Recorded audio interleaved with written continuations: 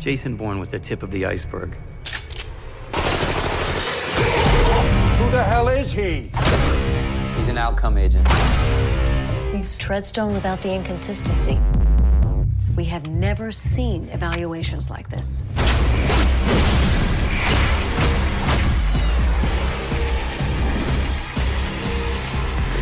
You are listening to Don't Be That Guy to Sequel Remix. This is episode 331. I'm Mark D's Mike. It's the dawn of a new era. We got a new president today. Oh, did that happen today? Yep. Inauguration. High noon on the 20th of January, as the forefathers. Yeah. Said. It was not, outside of the I don't know, what are we even calling what happened at the Capitol last week? An insurgency, an attempted coup? Yeah, I guess. Domestic terror act? Yeah, all those things work. Since then... I think there were plenty of peaceful protesters there, too, but... yeah, I'm talking about the ones who just went in. Yeah, I would say an attempted coup. Yeah, so since the attempted coup, very quiet. It's been nice. Yeah, it has, and isn't that funny? Like, Donald Trump really showed the power of social media and Twitter, and when he is silenced, how everything goes crickets on that side of things. Yeah, it's unbelievable. Which again, it blows my mind. An absolute embarrassment on America. I know that a lot of movie fans, a lot of our MAGA movie fans, did not tune in to hear this, but it's crazy that the president of the United States couldn't be trusted with a Twitter account, and we saw the results of what happens when he's not on Twitter, for an entire week. Yeah, it is crazy. I have 2 Twitter accounts. It's twice as many as Donald Trump does. I actually have 2 Twitter accounts also. Oh, so yeah, you got to keep that burner. Yeah, that's right. You got to see what people are saying about you. I got I do Google alerts for that. Oh, right. Yeah. Well, we're already starting off a new era. This episode 332.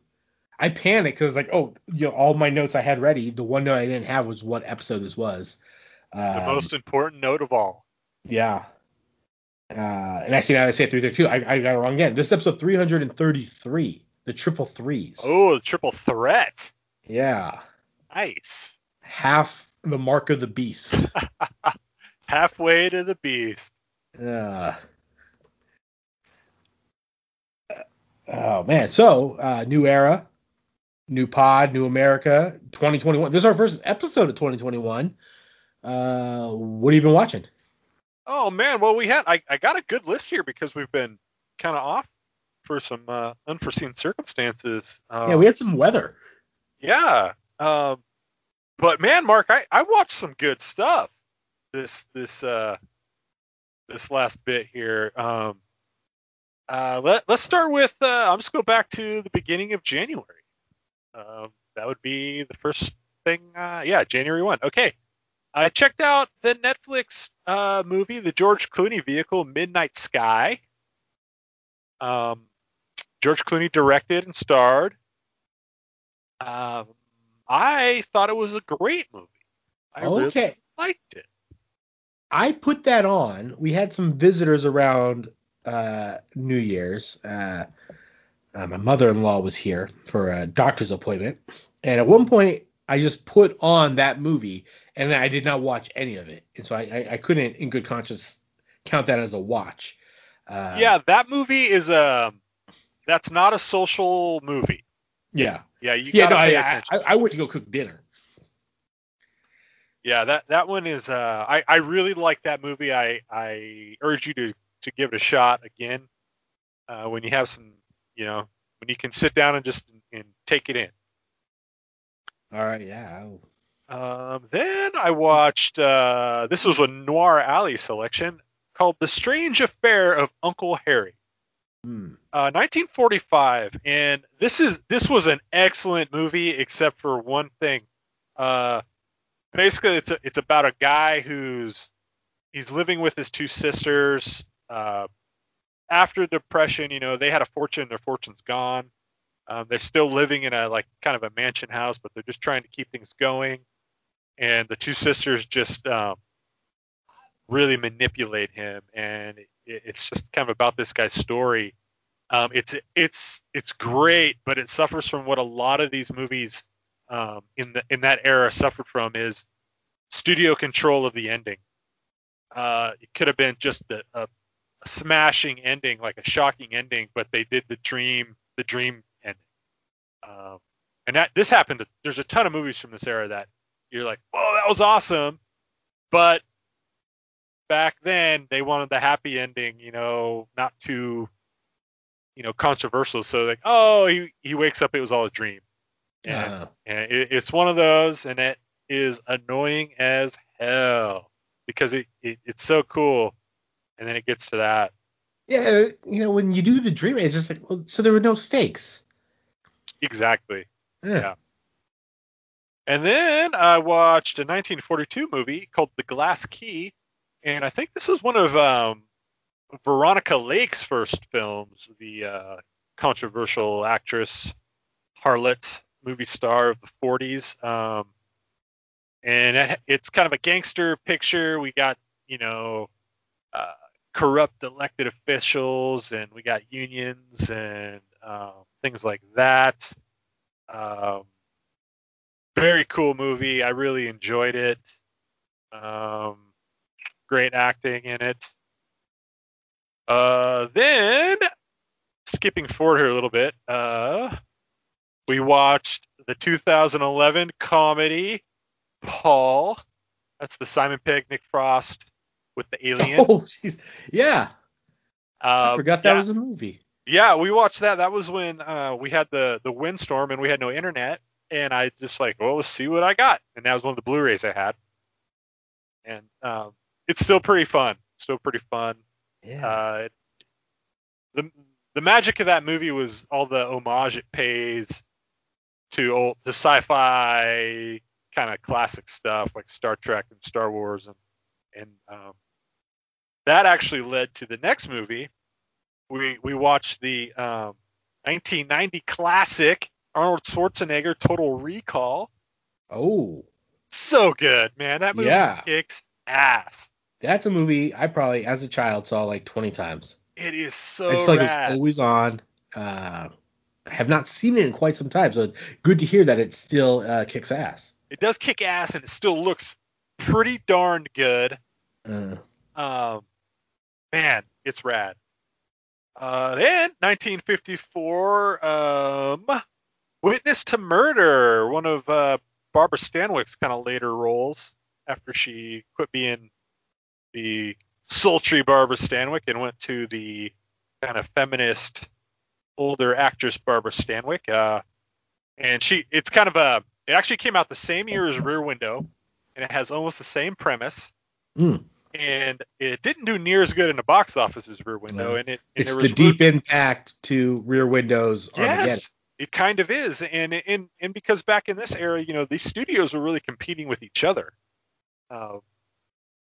And so it was kind of, in production was kind of corresponding with both these, and it was kind of a race to see what movie came out first. And this one, Witness to Murder, came out first.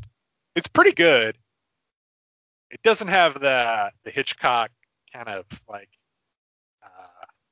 I don't know, the style and the intensity as Rear Window does, but it's pretty good. It's worth checking out. And moving on, one of the more recent releases, we watched the Amazon, One Night in Miami. Okay, I also saw this. That was on my list. Regina King directed. Was a stage play. Fantastic, I thought. And then another, this was a recommendation from you, finally got around to checking out the Peanut Butter Falcon. Fantastic movie. Fantastic movie. Yeah. Watched that one last night. Really enjoyed it.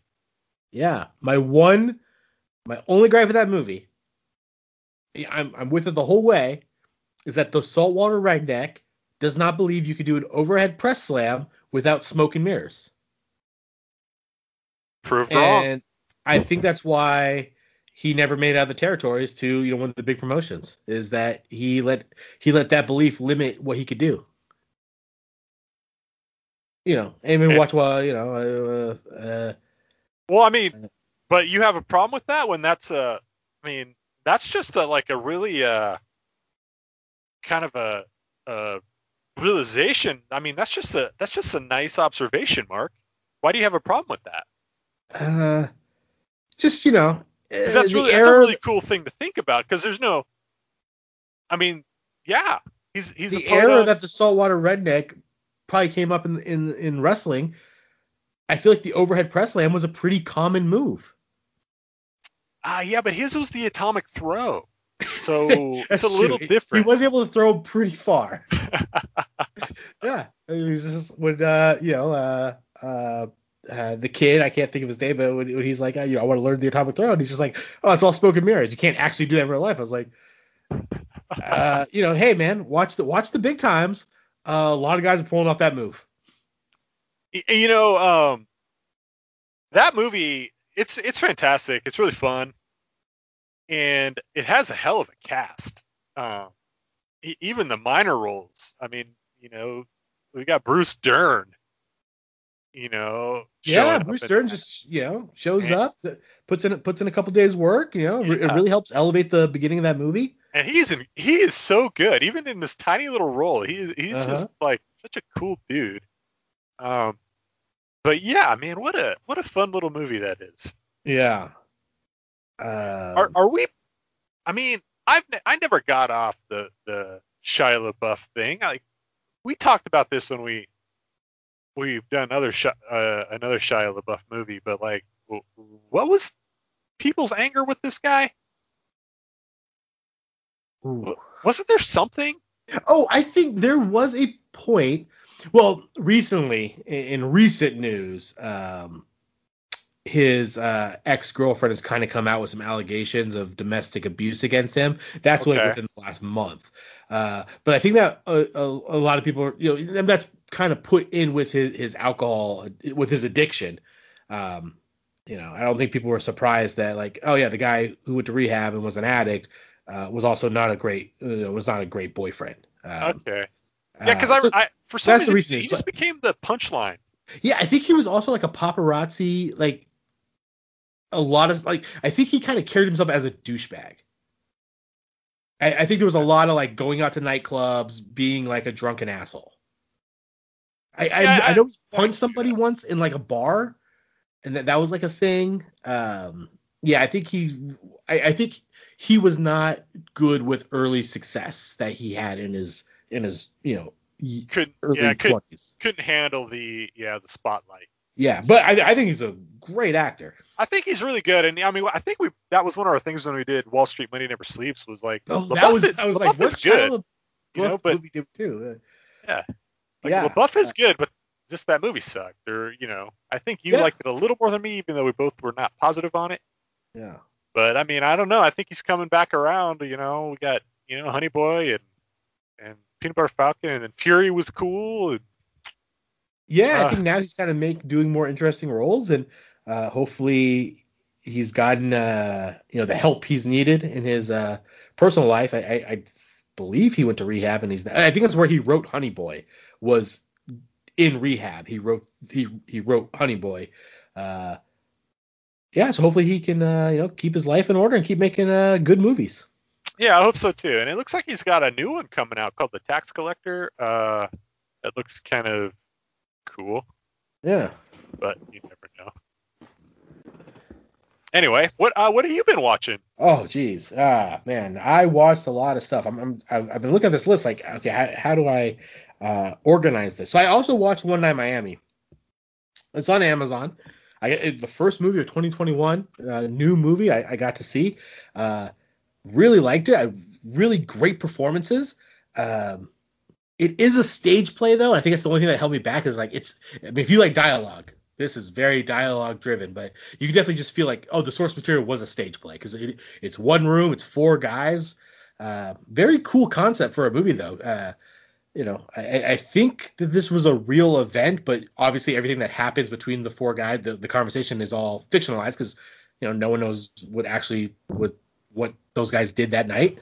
Yeah, it's all speculation. Yeah. Yeah, they could have just played Monopoly. We don't know. Yep. Yeah. Ollie was tired, and they was like, "Hey, let's just stay in. Let's play a little Monopoly. Listen to some tunes. Scrabble." Yeah. And they put on that's the only real part. They actually did. That's what they put on. They put on Bob Dylan. So I did like that. Here's okay. So I watched that. I watched another movie streaming on Hulu. I watched Frozen, but not the animated Disney film. This is a 2010, I guess, thriller would be the best. It's about 3 young people who get stuck on a ski lift. I think I've seen that. Are there wolves involved? Yes. Yes. It's not very good. I think it's a cool concept. I think the dialogue's like the writing's atrocious. You don't like any of these characters. And then there are wolves. Quite a lot of wolves. And I understand that the movie this may be a spoiler. I might be spoiling this for Mike. It takes place after hours. That's why they get stuck. They're the last ones on the ski lift. They weren't supposed to be on the ski lift. They sneak on, and then everybody shuts it down, and then they're stuck on the ski lift. And then wolves show up. I'm not a skier. I'm not a snowboarder. I just feel like wolves aren't around heavily populated ski resorts. But maybe that's what happens when you shut the mountain down for, hey, night skiing's over. It's midnight. Let's turn the power off. Pack of wolves just roam Schweitzer. Yeah, wolves roll in, man. Yeah. They're eating the leftover Slim Jims and Mountain Dew they can find from the snowboarders. Under the chairlift, yeah. Yeah. People drop. Yeah, so I didn't particularly like this movie that much, but cool concept. It's I thought that was a fun movie. Oh, okay, so you've seen it? I have seen it. Yeah, I saw that years and years ago. I thought it was a fun movie, but not good. I liked the thrilling aspects of it. There's a part where like the guy has to climb work his way across the cable to another lift, and like that stuff I enjoyed. But there was a good portion of them just talking, and anytime they were just talking, I was like, I don't like these people. Sure. Yeah. It takes them a long time to get in that chairlift. Okay, I watched that. I watched 1985's Breakfast Club. Yeah. That's a great movie. Been a while since I've seen it. Not the comedy I remember it being when I saw it younger, but actually I really rewatched it. I really appreciate it as a drama. That is, I love that movie. Gosh. Yeah. It's really not. I don't think it's a straight up comedy at all. No, I always, when I saw it when I was younger, I was like, okay, yeah, it's a comedy, it's a drama. It's John Hughes. It's kind of comedy drama. It's definitely nowhere near the comedy like a Ferris Bueller or like Pretty in Pink is. Like this is definitely heavier than those movies. Right. Yep. Yeah. There's like real teenage angst. Yes. Like real life teenage angst. Yeah. Okay. So now so I saw other movies, so I'm kind of going to group them together. I watched, I was trying to work my way through the Bond movies. They've now since taken them off streaming. So I only made it to Goldfinger, which is number 3. That's as far as I made it. But I did watch From Russia with Love and Goldfinger. Both I enjoyed quite a bit more than Dr. No, which is the first Bond movie. And out of the 3, From Russia with Love is my favorite. I just dug that as a James Bond movie. Cool. Yeah. And then I watched 3 other movies, kind of grouped them together. I watched Jason Goes to Hell, The Final Friday, 1993. I watched Freddy vs. Jason, 2003. And then I watched Friday the 13th remake/reboot that came out in 2009. Varying degrees of enjoyment. Jason Goes to Hell was my least favorite of the 3. I think it would have been bumped up a little if it wasn't a Jason movie. Because the concept's kind of interesting for like a 1980s horror movie. And so I kind of just wish it was its own thing, and without like being part of the Friday the 13th franchise, I think I would have liked it just a little bit more. Because kind of a cool concept of Jason going to hell and this being the final Friday. That comes in at number 9, though, out of the 12 possible Friday the 13th movies. Freddy vs. Jason, you get to see them together. It's not that good, though. It's kind of it's a mean movie. Like there's just, I don't know if that like there's really nothing enjoyable. Like the characters, they just they say bitch a lot. It's just it just seems like just a nasty movie. Just like, oh man, there's just I think there's like, yeah, these characters, there's mean, and they are, they're villains, but just as a whole overall, just didn't dig it. Though did like it more than Jason Goes to Hell. It actually comes in at number 7 for me. And then the Friday the 13th remake reboot, it's actually pretty decent. It's pretty gory. It's pretty sleazy. I did watch some of the features that came with the movie. And they were talking about, the original Friday the 13th was like, they saw Halloween and it was like, we'll make it more violent. We'll make it, we'll add more sex. We'll add more drugs. We'll add more violence. And it does pay homage to that. It's kind of like an exploitation film. It kind of reboots Jason, and it covers the first 4 movies. It's not great, but it's very fun. It's more fun than Freddy vs. Jason. Like, how long ago was it remade? 2009. Okay. Yeah, and then been a lot of legal battles with Jason. That's why we've not had another movie come out. I think that those legal battles have been solved at some point, and a rumor has it, New Line Cinema we will get a new Friday the 13th. I don't know if it'll be a sequel to this movie or they're just going to reboot the whole thing again, but I would not mind a sequel to the 2009 Friday the 13th. This came out, I think, a year before the Nightmare on Elm Street that we did for the show. This was just way better of a movie. Is it canon? Oh man, that's tough. This kind of reboots it, and it takes elements of the first 4 movies, but I know we have fun with the word canon, but as someone who recently just watched 12 Friday the 13th movies, canon is a hard thing in the Friday the 13th films. I think the first 4 do a pretty good job of like, okay, this happened last time. Now this sort of picks up. You can follow a timeline where this happens, and then by 5, it's just you free range to whoever's writing, directing these. It's like, yeah, it's Jason, go for it.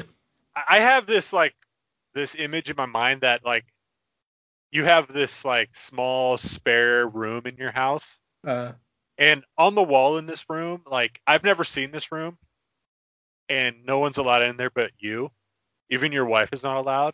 But on the wall, you have one of those like, you got the board with all the strings of yarn and stuff thumbtacked to a board with all these connections of all these Jason movies. Like you're trying to solve a crime. Oh, I listened to this podcast. Because you've watched so many of them.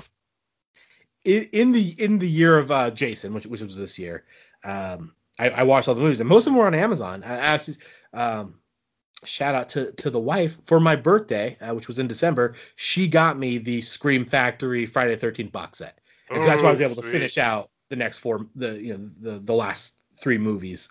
But now I'm going back and I'm watching all the special features, so I really am diving into the lore of Jason Voorhees. But during this year, I went back. I found a podcast called In Voorhees We Trust, and hosted by 2 comedians, but they watch every movie and they talk about it. And during the podcast, they had a board and they were writing down timeline. Here's when Jason was born. Here is when his mother was at the camp. Here, and they tried, and they're like, okay, the next movie takes place 3 years later. And I think by the 5th movie, they just scrubbed it. They tried, but it was just like, this makes no sense. The timeline makes absolutely no sense. That's great. Yeah, they are fun though. As far as these, the 80s slashers, you do a lot worse than Friday the 13th. And that's what I watched. It's a good set of movies. Yeah. I worked my way through one box set. I got a new one to start. For this episode, we watched the 2000 and hold on, I got my list here. The 2012 sequel to 2002's The Bourne Identity. We watched The Bourne Legacy. The Bourne Identity, 2002 film starring Matt Damon, Clive Owen's in there, Chris Cooper, Brian Cox, directed by Doug Liman. This is a movie based on a book by the same name. It is about a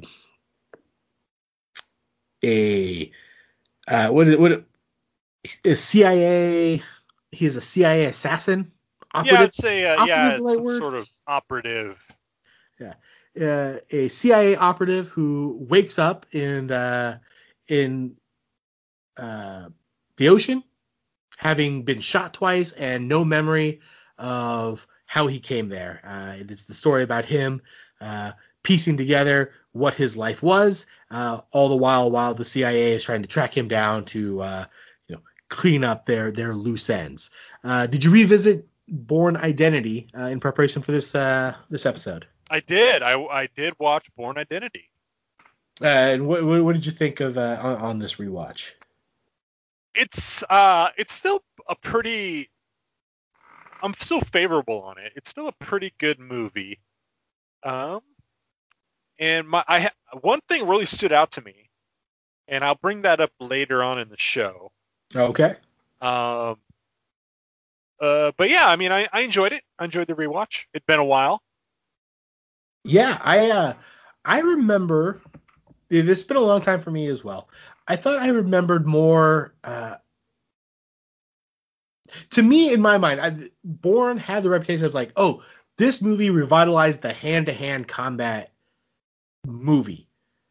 I just feel like after Bourne, there were a lot more guys punching each other in cool ways. Though on my rewatch, I was like, oh, it wasn't as actiony as I remember, and maybe that happens in Supremacy and the other one. Yeah, I feel the same. I feel like my memory of it was a little skewed. I thought it was a little more intense. Yeah. Though still good. I still enjoyed it. But yeah, I just remembered it being a little more actiony, and there's a very cool car chase in a Mini Cooper. People loved the Mini Cooper in early 2000s. They did. Yeah, they had a whole movie based on it. Yeah. We did it. And then there is a Jason Bourne fighting somebody with a pen, which I did remember. But yeah, this movie did spawn 4 other sequels. Matt Damon was in 3 of them. It is, and without having them in front of me, it is The Bourne Identity, The Bourne Supremacy, The Bourne Ultimatum. Then we had Bourne Legacy. Matt Damon then returns for Jason Bourne. You have the order correct. Okay. So in 2012, Matt Damon had done 3 of these movies. Identity, Supremacy, Ultimatum. They were all hits. I think they're all well received. I think people like this action spy, CIA government, shady government type film. We get The Bourne Legacy in 2012. No Matt Damon. It takes place in the same world. This time, we find Jeremy Renner is also a CIA operative. He is to be taken out for reasons that may have been apparent in the film. I'm a little shady on exactly why. He plays Aaron Cross. I'm just going to read instead of trying to summarize it. He is a new CIA operative. Aaron Cross experiences life or death stakes that have been triggered by the previous actions of Jason Bourne. Yes, I can attest to that. Jason Bourne did some things, and now Aaron Cross has to get some stuff done. Was this your first time watching The Bourne Legacy? No, it was not. Second. What do you remember about The Bourne Legacy before this rewatch? I couldn't remember what the deal was with the character. I didn't remember if it was actually Jason Bourne or something else. And then I really couldn't remember the plot at all, and all I did remember had something to do with snow. I kind of have to say I don't remember. I saw this movie once, probably in 2012. I don't remember liking it that much. I remember hating it. I think I remember walking away and go, yeah, well, there you go. It's not Jason Bourne. I spent 3 movies, building, they built equity into this one character. Now they just dumped this new character on me. Yeah, a guy, you got a relationship with him. Yeah. I don't remember anything about the action of the movie other than that there was snow. And then years later, I go, oh, yeah, isn't Oscar Isaac in The Bourne Legacy? That is all. That was my only reference for Bourne Legacy. More stuff does happen, which we discovered on this rewatch, and we'll break it down for you. Let's start. What worked for you for the Bourne Legacy? Well, for the Bourne Legacy, what did work for me was the snow. I love movies that take place in like snowy environments. I always have, and the whole like first 20 minutes this movie does, and I really enjoy that. It was fun. Yeah, and I thought the cast was good. I started watching like, holy shit, we got Rachel Weisz, we got Eddie Norton. What the hell? Oh, Poe yeah. Dameron shows up. Yeah. Albert Scott Finney, Glenn. Scott Glenn. It was like everybody. It was cool, and Steve Keach. Oh man, I don't know who that is, but I'm sure you've seen his face in a million things. He was. We actually did a movie of Sin City: Dame to Kill. He is the mayor, I guess. Maybe. Yes, that guy. Yeah, and then like so his face just shows up in a million things. I'm going through his IMDb. He escaped from L.A. I think he was the bad guy in that, and yeah. Yeah, so that that was good for me. And I also was kind of like you after the first time I watched it. I remember I think I was just like meh. But watching it again, I thought, you know what? I'm down with a different character right now. Yeah. Like Aaron, is it Aaron or Alex? Aaron Cross. I'm like, you're cool. And I don't know where he came from. I know like I've read the Bourne books that Robert Ludlum has written. Uh-huh. And the series was continued on by other writers, maybe even his son or something like that. And I don't know if that's a character that was invented by the guys who did the screenplay, or if this was out of one of the book series or not. But I know Robert Ludlum didn't come up with Aaron Cross. But that being said, watching it, I'm like, you know what? I'm cool with this. This is fine. I thought I had good pacing. I had more notes on that later, but I thought the pacing was good, scene to scene. And there's a lot of scenes that take place in like this. I call them they're the Eddie Norton scenes. They're in like this command center or something. Yeah. But a lot of those are just like, they're not action driven, but it's a lot of exposition, and I kind of like it. And I don't know if maybe I've matured into the Bourne Legacy a little more, but I'm like, I kind of like all this talking and bureaucratic bullshit. Yeah. Thinking back, so I did not watch Ultimatum or Supremacy in preparation for this. I just watched Identity. Yeah. I watched this one. Me too. But Bourne movies, I think there's a lot of people in a command center talking and Googling stuff. And checking out satellites. Yeah, satellite. You gotta look at footage. Hey, he was last known here. Well, here was a camera from the coffee shop across the street. Triangulate stuff. I dig that. And again, having now watched Supremacy or Ultimatum, I'm ready to crown Edward Norton as the best guy standing up in a command center talking. Man, he was pretty good. Yeah. He was pretty good, I thought. Yeah.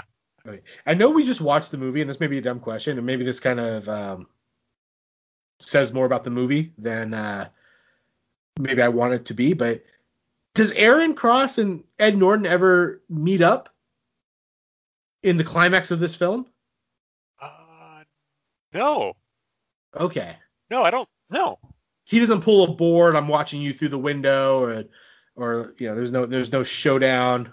No, and I think that's like kind of like, for me, what was kind of cool about the plot here in this one is he's not a superhero. You know, he just like he just wants to live and be done. Yeah. With it. Where Jason Bourne's character was like, I'm getting to the bottom of this shit. Yeah. Yeah, I think this definitely, maybe similar to the first one where Bourne's just like, hey, I just want to walk away. I think that's this maybe Aaron Cross. And had there been maybe more successful, maybe we would have seen more Aaron Cross films, but as just its own thing, I'm like, yeah, I like that he kind of just jumped on a boat in Manila and just sailed away. Yeah. No showdown with the big bad guy, like how Bourne had in the hotel room with Chris Cooper. Right. Yeah. Oh, the opening to this movie was pretty cool too. I thought it was just kind of a brief, allusion to the original film where it's just a guy floating in the water to start. Yeah. And I thought that was like kind of a cool, starting point. Yeah. Maybe this is just 10 years later, but also really picks up the action from Bourne Identity.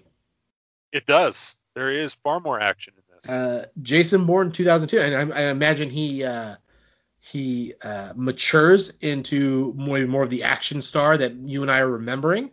But if we're just taking Bourne Identity versus Aaron Cross Bourne Legacy, I think Aaron Cross would kick Jason Bourne's ass. Yeah, he's far superior soldier. The throwdown in the farmhouse, that was a great action scene. I think the rooftop running in Manila was very cool.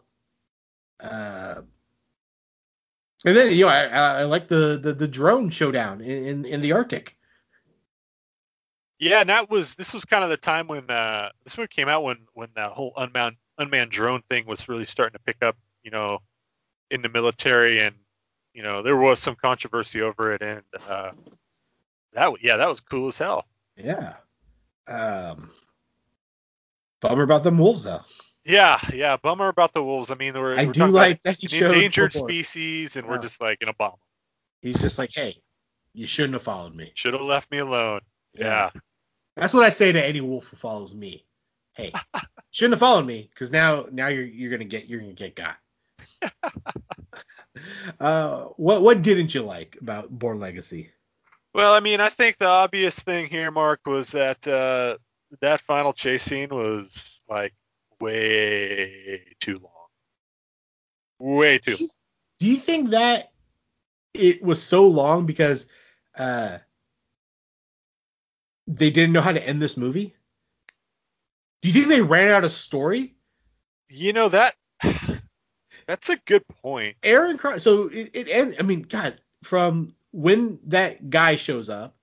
I wish they would have done a little stunt. I don't know if Clive Owens was stunt casting in 2002 or if he just turned into Clive Owen. I think he turned into Clive Owen. I don't think he was Clive Owen yet. Okay. Yeah. Well, I wish this guy would have turned into somebody too, because that would have just been a little cooler. It should have been Oscar Isaac. You're right. They should have had the foresight to be like, this guy will eventually be in Star Wars. And wasn't Oscar Isaac really good in his short span in this movie? Oh yeah, I see why he became Llewyn Davis. Yeah, man, Like, yeah, this guy's a great actor. This is why I like him so much. great actor. You take him in this little thing where he's just in this little hut making soup, and Yeah. it's compelling. Yeah, that scene, it just kept going and going, but I have a little positive note on it is when that scene finally ends, that is one of the coolest ends and most intense ends to a chase scene ever. I mean, I backed that I went back and I rewatched that like frame by frame like 5 times. It's like, it's brutal. It's so brutal. Okay, remind me what happens. That when the guy finally gets like kicked off the motorcycle, just like the motorcycle flips and the guy just splatted on that like pillar. Oh yes, and like flips through the air. I mean, and that's the end of it, and that's it. And I mean, it's like, I thought it was great. I'm like, well, I sat through all this, and they actually gave me a pretty damn cool ending to it, even though they could have taken it is 4 not. minutes, I mean, if you're gonna spend 20 minutes to be chasing, it builds and builds and builds, and they do pay it off. Yeah, they really did. And I was watching frame by frame, like, man, because I was trying to see, like, find the ragdoll dummy, and they were like, man, it was just really good editing, and camera work is just really worked in full speed. It just is awesome. Maybe that's why that guy never went on to do anything else, because he hit that pillar. He insisted on doing the stunt himself. Things went wrong. It looked good on camera, though, so they kept it. Jeez, I can't even. What do you think that guy's name was? I'm trying to. Man, it would have been like Outcome something, right? They're all the agents were called Outcome. Oh yeah. And the only Outcome agent with a name was Aaron Cross, I think. I don't think any of them had names. Even Oscar Isaacs, I don't think we ever heard his name. Oh, okay. I'm gonna guess he was Lark's number 3. Oh yeah, he was the new. You're right. He was the new program. Yeah. Yeah. Because Outcome guys all got killed. Yeah. Has not done anything other than he was in Predators. And I remember him in he plays the Yakuza member of Predators. This is the Adrian Brody Predators film. Right. Yeah. That's it. That's all he did. Okay. He did that, and then he did this, and he hit a pillar. Yeah. That chase scene is super long.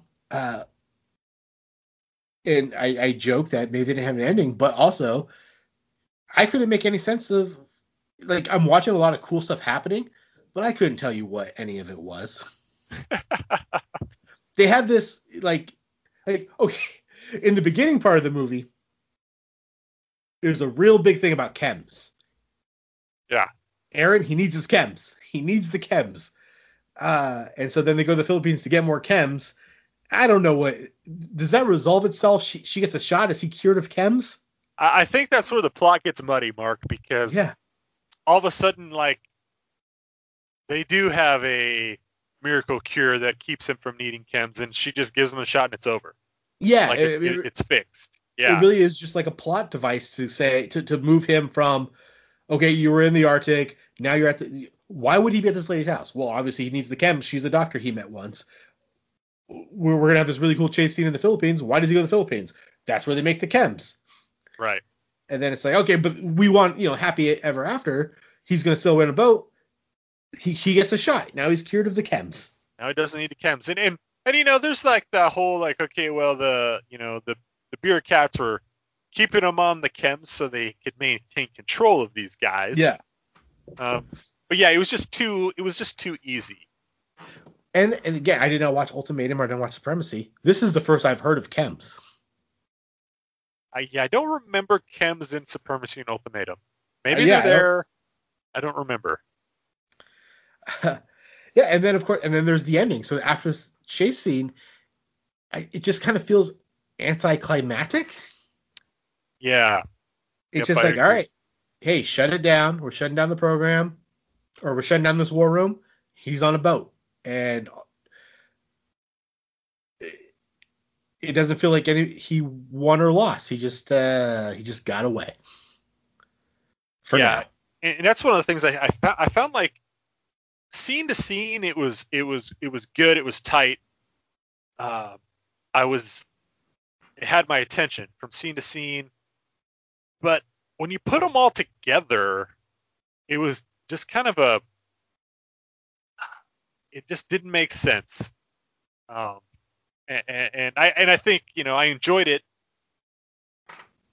and the individual scenes kept me in it, and like I got a positive outlook on it at the end. But then I think back to what did I watch the whole movie composed. I'm like, what the hell is this? And it is right. It's just this like this letdown of an ending. Weird chem shit. All of a sudden they're in Philippines, and I like that whole thing getting there with the fake IDs and traveling together but separate, and that was cool. I like that whole like spy kind of stuff. And But then all of a sudden they're there. All of a sudden she can just give him a shot, and then okay, action scene, go. And similar to how the chase scene builds and builds and builds, and then it has this great payoff. Them sneaking, boarding a plane, getting to the factory, it pays off with I think a great payoff, which is an all-time great line by Ed Norton, which is just stand up and walk. It's like that. It's like, hey, everybody, all support needs to clear the room, and then no one moves, and just stand up and walk. That is pretty good. Yeah. I hope there's a time in my life I get to use that sometime. Don't ever put me in charge of people, because I'm using that the first opportunity I get. Stand up and walk. Yeah. What does this do better than the first Bourne Identity? Well, and this is where I wanted to talk about the first watching Bourne Identity is, and I think because it came off as such a negative to me that this had to be better in this movie, was the sound design. You mentioned, the Bourne is like, we remember this hand-to-hand combat stuff. And it's really that scene with the pen.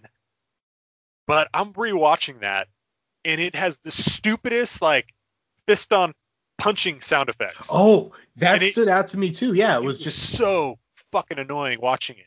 And I'm like, this is garbage. How did this even happen? And so I'll say that this one had better sound design in combat. Yeah, I wonder if that's just the thing we learn from movies, as movies of action movies especially have just gotten kind of better over the last 2 decades. You throw a punch, you hear that noise, and it's one thing, but when so much of it's going on, it was like distracting. Yeah. Just that overly, the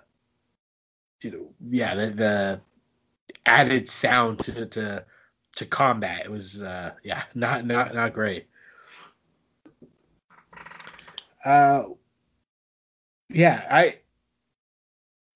Because I do think these movies as more of an action movie, I did appreciate just how much action there was in this. And, not everything has to be, a fist fight, but just like even Aaron Cross getting to the cabin just kind of felt, a little more actiony. It wasn't just kind of walking around, reading files, going to the safety deposit box. This was, guy in the woods, climbing stuff, running from wolves. Yeah, man versus nature always works. I could have just used, if they were like Bourne Legacy, it's a spin-off of Bourne, where we make no reference to the CIA, we make no references to Jason Bourne. It is simply this guy gets dropped off. He has to get to point from his drop-off point to a cabin to meet Oscar Isaac, and it's an hour and a half of that. I'd be in. Yeah, I kind of, being that it's attached to Bourne by title is is a big detriment to this movie, I think. Because I think it would have been cool if, we hear these keywords through the movie like Blackbriar and that kind of thing that we remembered. Be like, hey, what's that from? And then we see a wanted poster of Matt Damon. Yeah. Or the carving, the carving in the bed. Yeah. Yeah. It says Jason Bourne. It would have been way cooler had we not known, okay, this is linked to Bourne going in. Maybe they showed a flash in that in a preview to get like big Bourne fans there. But it'd been much cooler if it was kind of left to stand on its own and then just like, oh, by the way, guess who's here? If they would have called this something else, just called it Legacy. The movie's called Legacy. It stars Jeremy Renner. He is a CIA operative who somehow gets stranded in the wilderness, the Arctic wilderness. So it's kind of like The Revenant. And it's just called Legacy. And then you get that viral marketing campaign the same way like everyone heard that Overlord.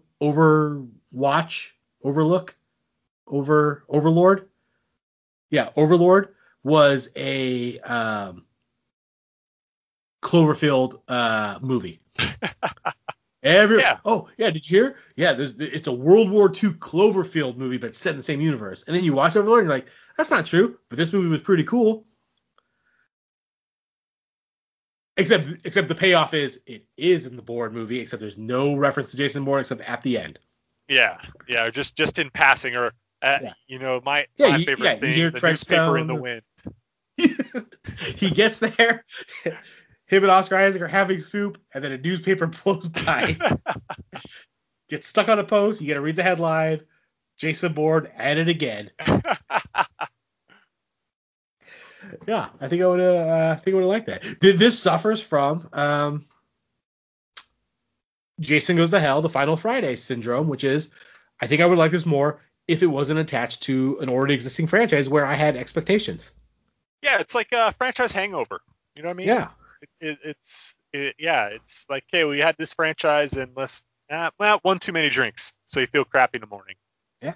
So I'll jump because this kind of leads me to the next question, or I'll jump right to it. Do you have to watch the Bourne Identity or maybe even the Bourne Ultimatum to watch the Bourne Legacy? I don't think so. I think this stands on its own just fine. They fill you in with the exposition and just kind of the illusions like enough as you go. And I don't think it's like things that like, oh, remember from the first thing that happened. No, they're pretty explicit on what's going on in the world. So I don't really think you do. I think there's enough talk of Jason Bourne and the mess he made as like if you've never seen the first three movies, I think you'd be lost. Think so? Yeah. And then that lady at the end who goes to the hearing or does something and people are talking about her. She's not in Bourne Identity. I'm pretty sure she's in the Bourne Ultimatum. I think she has something to do there. I don't know if she's a good guy or bad guy, but I know she looks familiar. Okay. And, little things like that would help kind of fill in the missing parts of the plot. Though I think you could also I may be disappointed where I go, wait, I'm a little lost on a lot of this stuff. Let me go back and watch Bourne Ultimatum Supremacy, and they never mention chems or anything like that, and I'd be like, wait, so what was happening? I would have to erase my Friday the 13th whiteboard, start back over with the Bourne franchise, try to draw the strings everywhere. So this movie, so we had three Bourne movies, all starring Matt Damon. Matt Damon, huge movie star. He's gone on to he was successful before the Bourne movies. I think the Bourne movies kicked him into a new stratosphere where he's doing he's just Matt Damon. And he's gotten better as an actor. Oh yeah. Also. He's really developed. I enjoy post 2002 Matt Damon. I think as he gets older too, the more I like him. Yeah, you're right. Is Jeremy Renner? So and then 2012 comes. They want to continue Bourne. I don't know what happened. Maybe Matt Damon's like, I don't want to do these movies anymore. That happens, but then he does return. they want to continue, or maybe they just wanted to start a new story. Maybe they felt Matt Damon fatigue. They want to get someone else. They peg Jeremy Renner. He will be in the Bourne Legacy. I imagine there had to be thoughts that Jeremy Renner would continue this successful franchise. In 2021, do you think Jeremy Renner is properly where he should be as a movie star? Do you think he should be bigger based on Jeremy Renner, where Jeremy Renner was in 2012 to where he is in 2021? If you had Jeremy Renner stock, is it up or down right now? I think it's up. I think it's definitely up. For me, the fact that he is, gosh, I don't know, because didn't this movie come out about when the Avengers started to happen? Yeah, I would say so. This is 2012. He was in the first. He first appears in Thor, which would be before this movie. Okay, here I have it here. I mean, his big breakout was Hurt Locker, right? Yes. So let's start there. So he's in Hurt Locker. Actually, he was kind of the main. He's in 28 Weeks Later. We did that on the show, right? Yeah. Yeah. Okay. He's the soldier in 28 Weeks Later who like dies like halfway through the film, but you feel like he's the main guy. Right. Yeah. Yeah. So okay, but then he does the Hurt Locker. He goes on to do The Town. Then he has a small appearance in Thor. Then he's in Ghost Protocol, Avengers, Bourne Legacy. I think had Jeremy Renner not got involved with Marvel, he would be higher right now. And I know Avengers is the top, right? Marvel's the top of the game right now as far as box office and appearances and getting your face out there. But I think it's a limiting factor for a lot of these actors in it that now he's Hawkeye and will only ever be Hawkeye. I mean, look at Wind River. He's great in Wind River. It's just this like weird little movie. No one knows about it. The few of us that have seen it think it's fucking awesome. And then got to put out another Avengers, so back into the saddle. I don't know. I think he would. I think he's up from Legacy, but I don't think it's as high as he should be. I think in 2012, after Hurt Locker, The Town, Ghost Protocol, and Bourne Identity, I just think he would have maybe like Liam Neeson's, like that run Liam Neeson had, where he was like just the action guy, like Taken, the train movie, the airplane movie. Like I just feel like Jeremy Renner, like I would go to the movies every year. There would be a new Jeremy Renner movie. I'd be excited to see it. Right. And maybe it was more the Avengers that held him back, because while he's in that, it's not like he's Chris Evans, right? He's the 6th, 7th, 8th most important guy in those movies. Yeah. He doesn't have his own movie yet. Yeah, and so while that's helped a lot of those, Chris Evans, Chris Hemsworth, Chris Pratt, like those guys became bigger stars because they're Avengers. I think it hurt Jeremy Renner that he just kind of played second banana to those guys, because I look at his credits, and after that run where he was kind of he was the top billed guy in a lot of those movies, or in the case of Mission Impossible, it's Tom Cruise and then Jeremy Renner. It's all Avengers movies, and then he does here the Jeremy Renner movies, or what I consider the Jeremy Renner movies over the last 5 years, 6, 7 years. Arrival, Wind River, which are both great movies, and then Tag, and that's it. Fucking Tag. I just feel like, man, I was expecting a lot more from Jeremy Renner. Yeah. We'll see. I think he's done. I think Hawkeye's story in the Avengers is over. Be interested to see what he does in the future. But yeah, I was definitely maybe I was expecting him to kind of have like what Matt Damon's career is. that he should be in Elysium, and interesting roles, Yeah. Or definitely just his face should be on the poster of more things. But and when he gets the shot, I like.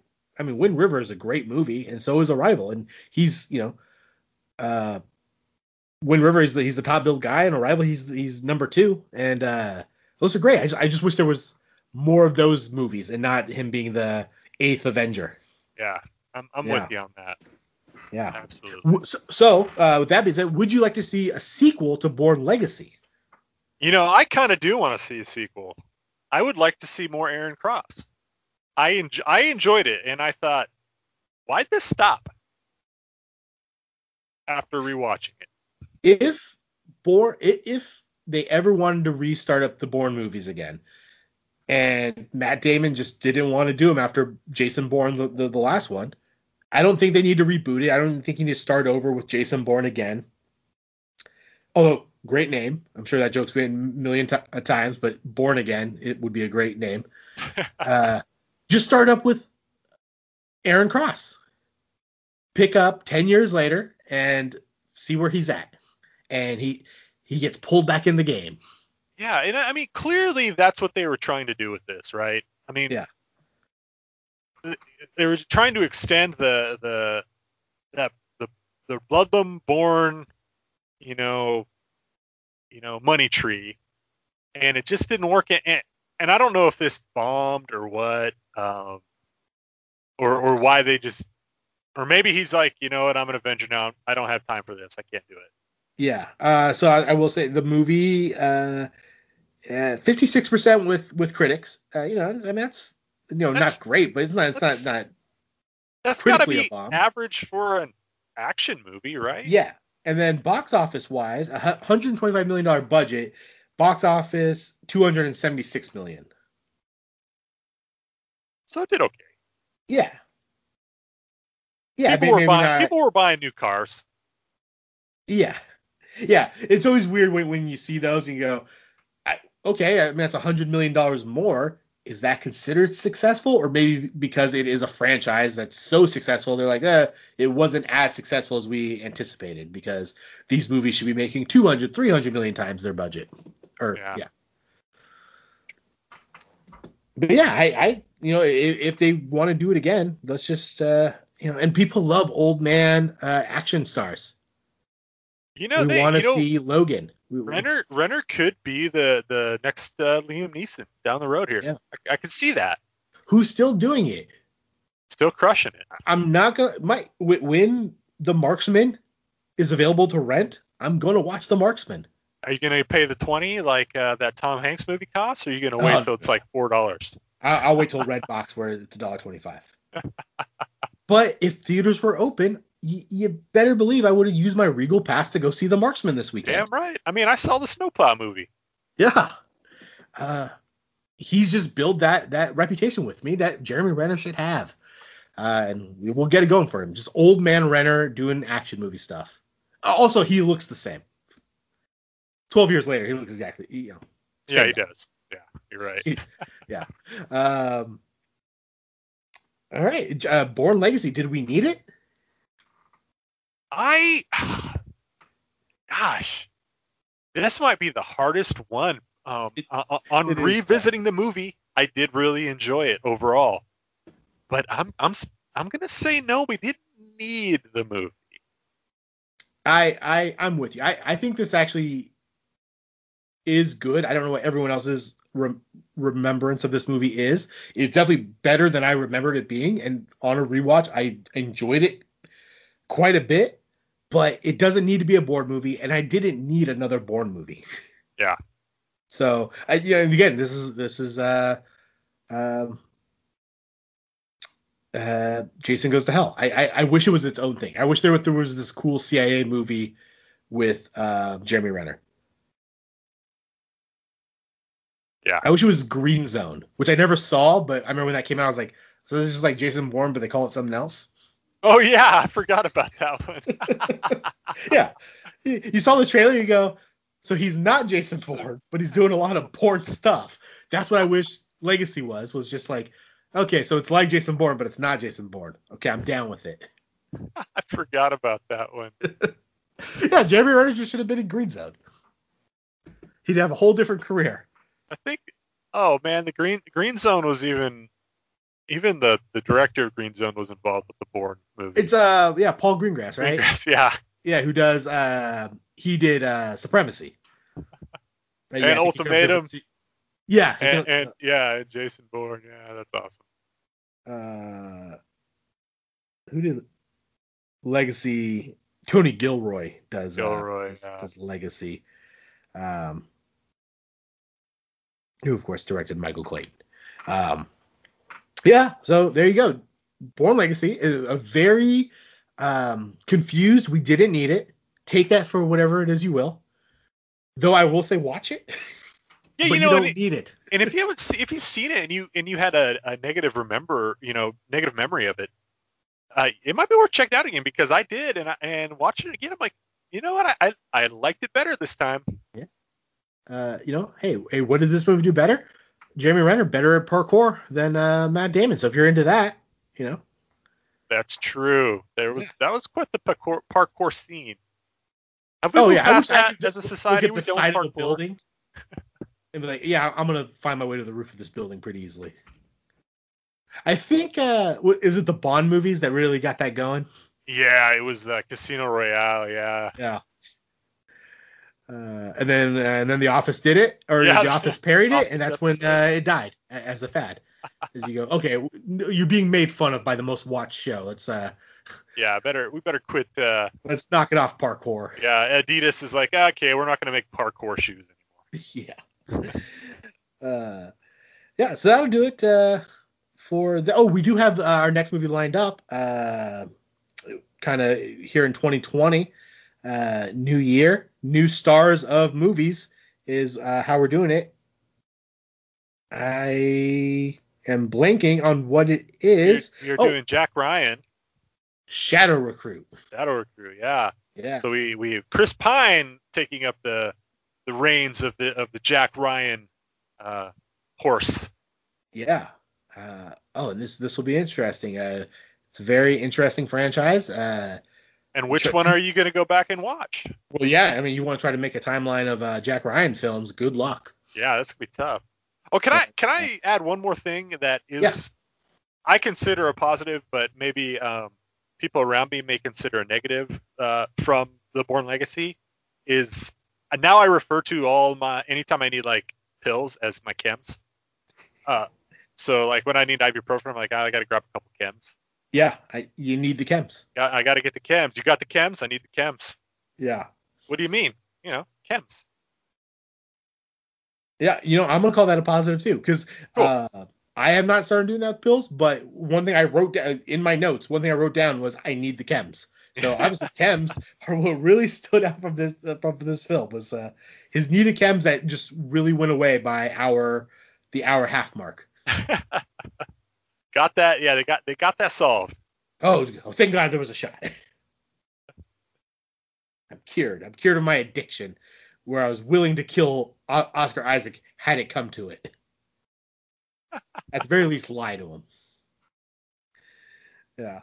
So that'll do it for this week. We'll be back for the next episode. We're going to do Jack Ryan Shadow Recruit. Until then, it's been Don't Be That Guy, a Guide to Sequel Remakes. Stay frosty. Any diminished sensation?